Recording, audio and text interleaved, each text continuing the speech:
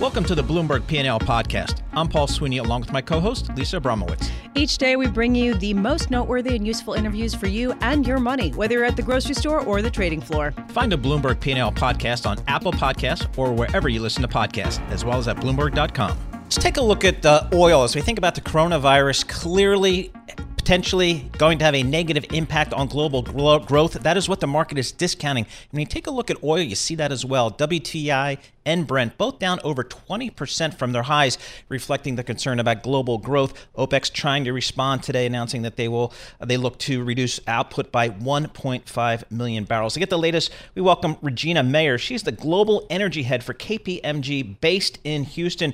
Regina, thanks so much for joining us here. Give us your sense of kind of the OPEC move here, that 1.5 million barrel cut to output. It's noted that Russia may or may not be supporting it. So you're right. The market is in free fall around crude price, and it's very substantial. We're seeing significant demand destruction, and current projections are that global demand will at least be flat and potentially negative, and that would be only the fourth time in 40 years that we've seen global demand go negative. So OPEC is trying to take decisive action to stem the tide. If they do the 1.5 million barrels per day, which has not been agreed to by OPEC Plus, and Russia being a key constituent there, that would reduce supply by 3.5%, which would be roughly in line with flat demand or even slightly declined demand, which hopefully puts the market more in balance. But right now, the market seems to be shrugging off the decisions that were even made today, and they seem to be unimpressed by the actions that have been taken. Regina, earlier this morning, Jeff Curry of Goldman Sachs came on Bloomberg Surveillance and was talking about how he expects oil prices to fall, and I'm talking Brent, could fall to $40 or even below per barrel this year in terms of the expectations of growth. Do you agree? I do not agree that it will go that low, but I did not believe that we would be in this territory. So without decisive action tomorrow, it could potentially be 40, I would say, for WTI. I find it hard to see a scenario where Brent dives below 40, but we don't know what's happening with the coronavirus, and the market is incredibly jittery and not very rational right now. So, Regina, there was some news out earlier today that Exxon is slowing the pace of its flagship shale project in the Permian Basin. So obviously this raising more concerns that the folks in the Permian having a tough time at these oil levels. What are your clients telling you? Right now, they're saying it's still stay the course, steady as we go. And I think the very large companies have made bold moves to reassure investors. We're focusing on the dividend. We're guaranteeing the dividend. We're focusing on value. We're keeping CapEx in line with expectations. They're hopeful that this is a 4 to 6 month process and we'll ultimately see ourselves wash out of this. And in the end, we have to make these big decisions because these are long lead time efforts. If we stay in the Permian, there are players that operate more on the brink, and the larger players are hoping, perhaps, that they'll get some of those other players out of the market, which bodes well for future Permian activity. How significant will the bankruptcies in the shale patch be this year? I anticipate that they will go up. We need to see consolidation. There are still too many fringe players, and the checkerboard of acreage is still too patchy. The bigger players are consolidating, and they can operate more effectively, but there are moves that need to be made. Going down into the 40s, that could drive more of the bankruptcies, and I anticipate that should tick up. So, Regina, overall, let's assume we are facing, lower demand. What else can OPEC do on the supply front? Can they take it another level? And how critical is it having Russia as a part of this? It's absolutely critical that Russia is a part of it. That's, I think, what the market is waiting for. And I don't think that they can do a whole lot more, which worries me, and where probably the Goldman $40 scenario comes into play. Because you can't just keep cutting. The market's not responding to that. What we really need to see is demand coming back. And some of the indicators that I would look for is a return to shipping. So we have idle manufacturing capacity. We have product that's in containers waiting to be shipped. We have ships that are in quarantine.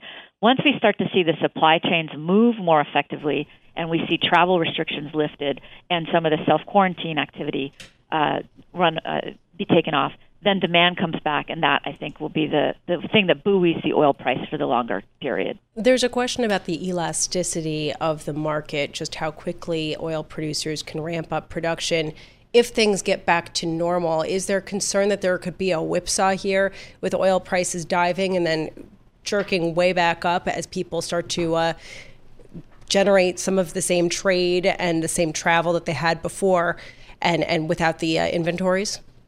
The oil production supply chain and production process cannot move as agilely and as quickly as that. So while some may say they're slowing down production, I don't actually see that having a material effect on declining production to have that whipsaw effect.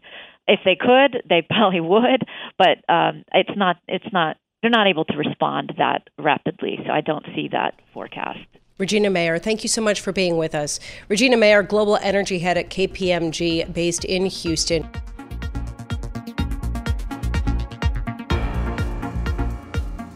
Let's talk about volatility. I'm looking at the VIX index right here, 36.07. That's up 4 points today. This thing just recently, a few weeks ago, was down around 12, 13. So incredibly higher risk being priced into the market. And we talk about market volatility. There's absolutely nobody better to do it with than Nick Kolas, co-founder of Data Trek Research. He joins us here in our Bloomberg Interactive Broker Studio. Nick, thanks so much for joining us. How are you thinking about the volatility in this market as whether you should be buying or selling here? Most people, it just scares the heck out of them. Well, it is scary, and that's a very, very logical response, at least an emotional one. If you look at the VIX back to 1990 and look at where it kind of levels out and where it creates a buying opportunity, there's three levels that really matter: 42, 50, and 58, because that's 3, 4, and 5 standard deviations from the long-run mean. I hope Tom Keene is listening.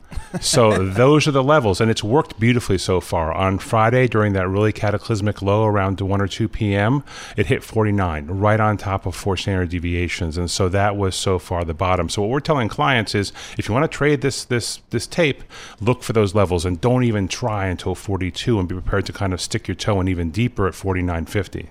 It's interesting. For a long time, the low interest rate environment was said to be dampening volatility. Not so this time. No, because the low interest rate environment was coincided with a low volatility of GDP growth, a low volatility of unemployment. Those numbers were getting better or at least flat for a long period of time, and now we have this shock that says we have no idea what happens next, and that implied volatility rises because the volatility of future economic reports are going to be volatile as well. So, Nick, what did you make of the Fed rate cut, intra-meeting rate cut earlier this week? Panic or wise? You know, it comes down to, I think, you got to read the Beige Book yesterday, because the Beige Book had 57 mentions of coronavirus or COVID-19, which is higher than the 38 mentions that tariffs got last year when they began to become a real issue. And I think, Chair Powell's a big fan of that Beige Book. He reads it. And so I think he probably looked at the draft over the weekend and said, this is going to be just as bad or worse as the trade war. And that's what engendered this 50 basis point cut. Right now we're seeing Fed funds futures price in another 50 basis point rate cut later this month. What will that do in terms of stock valuations, in terms of volatility? I mean, it feels like the answer is very, very little. I think it's the case where, the Fed is on the ship and guiding it, and it sees the iceberg ahead, and maybe it's too late to swerve, or maybe it's not, but you got to try. You got to turn the wheel as hard as you can and hope you miss it, or hope it's more of a grazing blow. I think that's the best they can hope for, and I think realistically they know that. So, Nick, one of the things that Lisa and I talk a lot about is, the interest rate market in a 2-year point, 0.58 on the 2-year, the 10-year back below 1%. What does this tell you? I tell you, that question, as our clients have asked that question more often than what does the volatility mean. They view the volatility as sort of a function of the virus, and that's probably right. They view the move in the 10 years perhaps warning something more structural, and they worry that America has kind of seen its best days, that economic growth is going to be very slow, structural GDP growth will be slower, inflation is going to be non-existent, we're going to end up like Europe and Japan, and that is the big worry. My counter argument is that we're not going to end up that way, that we still have, a fairly strong economy, a really strong tech sector, and all the things that create long-term economic growth, but it is a huge source of concern, far more than I would have thought. Going right to that point with tech, what are the levels at which you buy? So the way we look at it is tech is the most volatile part of the market, and so you have to basically think about where the market can go and how bad it can get. And there, not to go back to standard deviation math, but a 5% down day is a 5 standard deviation move. That is the kind of levels where you get real panic. And outside of '08, we've never really seen it for a very long period of time. So the bottom line is, if you want to trade tech, you wait for a big down day, a down 5% day on the S&P, where tech is down 7, 8, 9%. And that's the kind of low that you can safely nibble away at. So if it goes down 9% more from here, Apple, Facebook, in a day, Google, in a day, you're in there buying. Yep. Interesting. So as we think about the market here, I mean, are you thinking about we are in fact in a, not a stagflation, but a lower growth for longer? Is that kind of your base case here over the next several years? It is certainly the base case for at least the next year or two.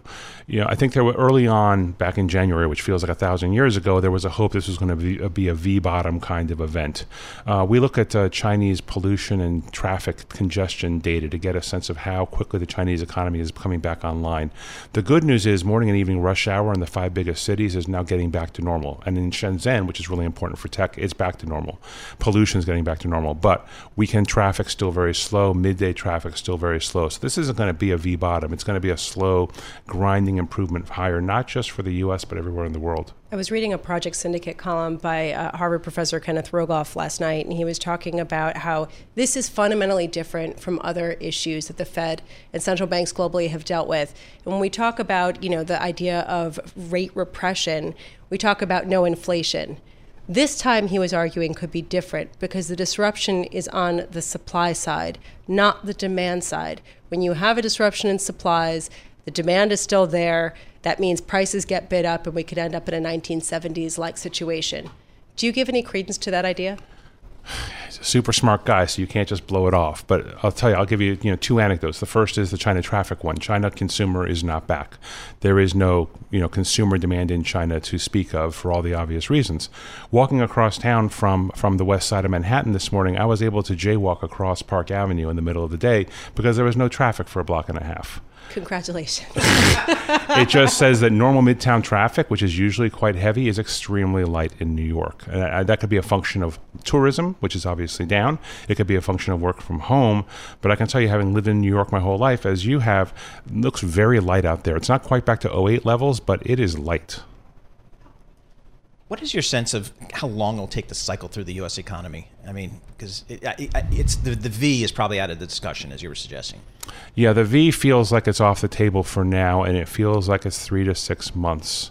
3 months being kind of dragging your way down towards the bottom of whatever happens, and then 3 months coming back. And I think there's a piece of this that really revolves around holiday and Christmas as well, both from the supply and the demand side. Because if you do get an economic shock, then you do have a different picture going into holiday, and as well as the elections. So unfortunately, this touches on every single topic investors care about. Nick Colas, thank you so much for being with us. Thank you. Nick Colas is co-founder of DataCheck Research, joining us here in our Interactive Broker studios.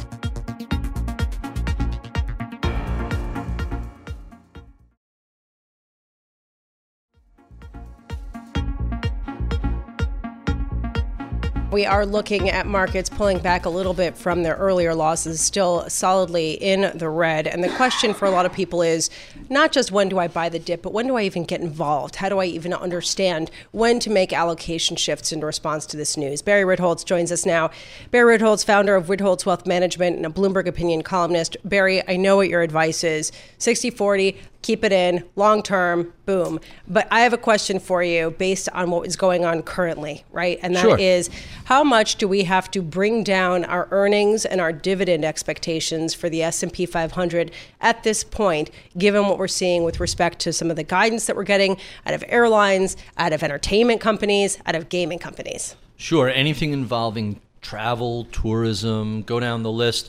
The more challenging aspect, that's easy. Airlines, cut them to zero. They're going to have their profits are going to be for the quarter are going to really be pressured.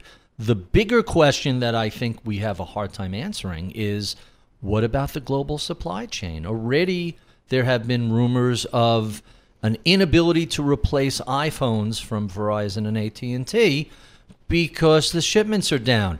So the bad news is we don't know how severe this is going to be. And we don't know how long it's going to last. The good news is every time we've seen one of these over the past century, it has its impact. It lasts a couple of quarters, and then on the other side, things go back to normal. Today, we have a double-edged sword. On the one hand, we can develop tests to see if you're positive or negative much quicker than we were able to do before, and theoretically, we'll come up with a vaccine for those of us who actually believe in things like science and vaccines much more quickly than we used to. The flip side of that is technology spreads information and misinformation about this, which leads to panic and fear. I don't think you would have seen a week like last week half a century ago, because the relentless drumbeat of panic and fear and info and misinfo just didn't exist in that same way. And so we would not have had that immediate emotional response. You still may have ended up down 12%, but it would have been over a couple of quarters as we actually saw it work its way into earnings instead of work its way into the fear of earnings. Barry, what did you make of the Fed's action earlier this week, the 50 basis point cut? Was that panic to you? Was that them looking too much at the markets, or do you think the underlying data supported it? You know, the data suggests that we're going to have a demand side slowdown. That's all the different sectors Lisa was talking about. That's there.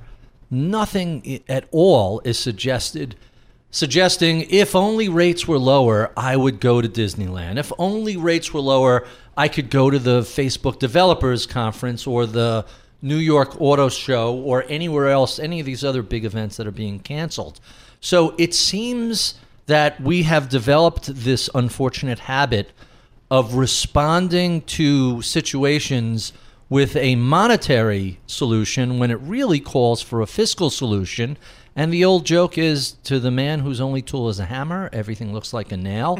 We seem to have abandoned the traditional Keynesian response to diminished demand for goods and services. Hey, when the private sector slows down, the government should step in with either tax cuts or spending or both to temporarily replace that demand, assuming you want to cushion the blow of the slowing economy caused by this. Sure, and we can talk about what they should do. What they are doing and what they're expected to do is another story, and currently looking at Fed funds futures just more aggressively pricing in lower rates sooner. 2 full rate cuts currently being priced into Fed fund futures for the meeting on March 18th in less than 3 weeks, coming up after their 50 basis point emergency rate cut, the first that they've done intermeeting since 2008 and since the crisis then.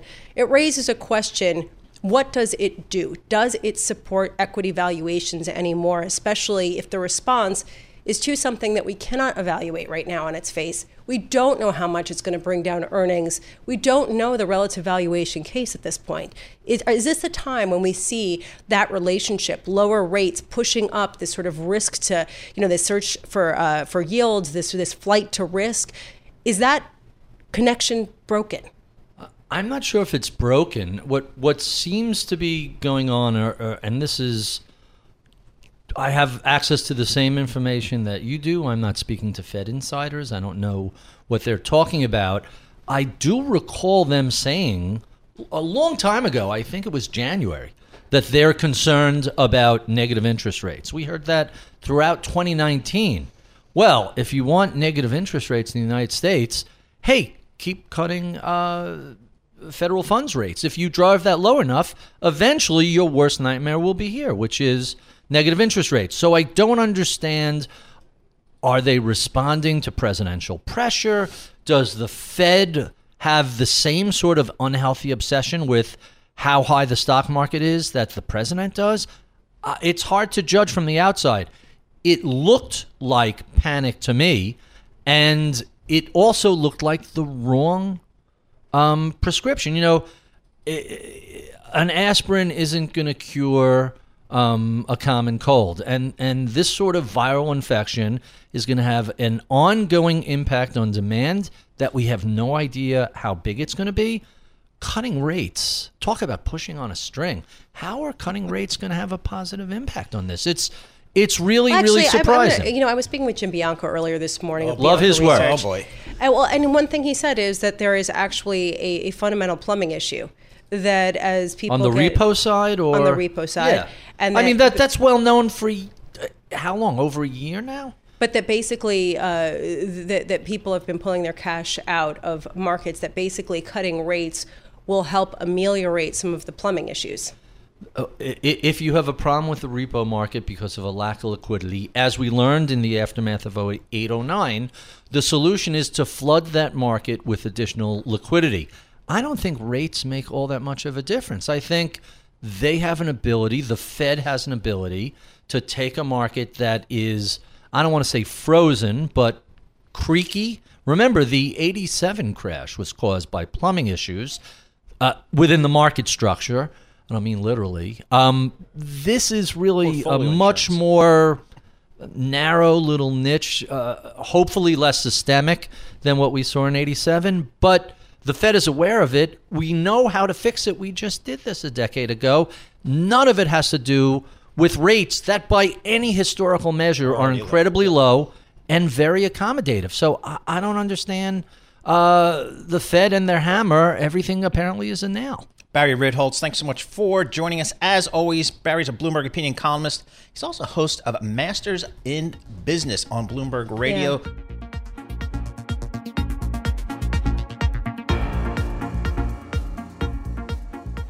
When we talk about the disruptions to business in the wake of the coronavirus outbreak, we really have to focus on the airline industry, in particular the fact that there is a new estimate that more than $100 billion of revenue will be taken off the top line of airlines given the coronavirus outbreak. And for more details, Brendan Case joins us now, industrial, aerospace, and chemicals team leader for Bloomberg. Brendan, how are airlines responding to this? So far, what they're doing is moving very quickly to cut costs. United and JetBlue have announced that they're going to trim flights in the short term.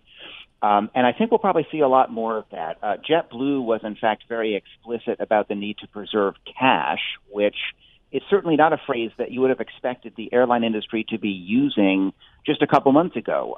This is an industry that has been consistently making a lot of money after all of the consolidation that it went through over the last decade, and now all of a sudden it's facing, a very, very big crisis.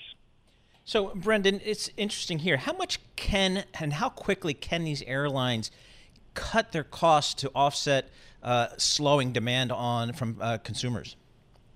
Well, they can certainly do things like pair their flight schedules. They can stop flying some planes. And they'll have a bit of a cost break on jet fuel, which also because of coronavirus has been going down quite a lot in price. But what they can't do is respond to a situation where people just aren't flying, and we don't have a whole lot of great data about that yet.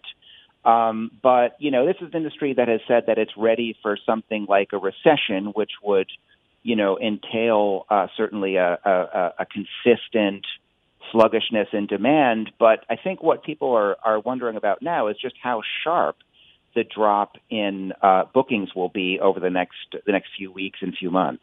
Is anyone talking about actual insolvencies? That seems like a little far-fetched, especially in the U.S. Certainly in Europe, you're already seeing it with Flybe going into administration today in Great Britain. There's also certainly other carriers such as Norwegian and Alitalia that have been financially weak in recent months. In the U.S., though, you've got an industry that is dominated by 4 or 5 really big carriers. And at this point, it seems like, barring, a situation that drags on and on, you've got companies that in theory at least should have the sort of the wherewithal to weather the crisis. But again, it depends on how it shapes up. So, Brendan, we've been seeing headlines really over the last week or so about corporations severely curtailing business travel. Have the airlines also seen material cancellations just from consumers, vacation goers, that type of thing? That's one of the questions that we're very keen to learn more about. Certainly, their comments about a sharp drop in demand over the last 24 hours would indicate that that's the case. We don't have a whole lot of insight about that, though. Certainly, we're in the spring break timetable, and the airlines are already getting ready for the summer travel season. But we don't have a whole bunch of data on that so far, the way we do have data on the business cutbacks that you mentioned, which last night, by the way, Boeing joined those ranks. Boeing said it would curtail a lot of non-essential travel and rely more on video meetings. And so there you have, one of the airline industry's biggest suppliers saying there's going to be less travel for our guys too. Brendan, we've seen the share price of some of these airlines absolutely tumble. How much more does it have to go when you speak to analysts? There was a note out this morning from Bernstein that was saying that it seems like the shares have maybe sold off a little bit too much if you posit that this will be a relatively temporary disruption. The big question, though, is, if you have a situation, let's say 3 or 6 months from now, where people are staying home, schools are closed, nobody's flying, it's really anybody's guess how bad it could get. Brendan, is there any indication from the companies that they're considering layoffs? Well, they haven't used that word yet, but United did freeze hiring. It also halted any pay increases for management employees until July. And so certainly you're starting to see some indications that things could head in that direction if it gets bad enough.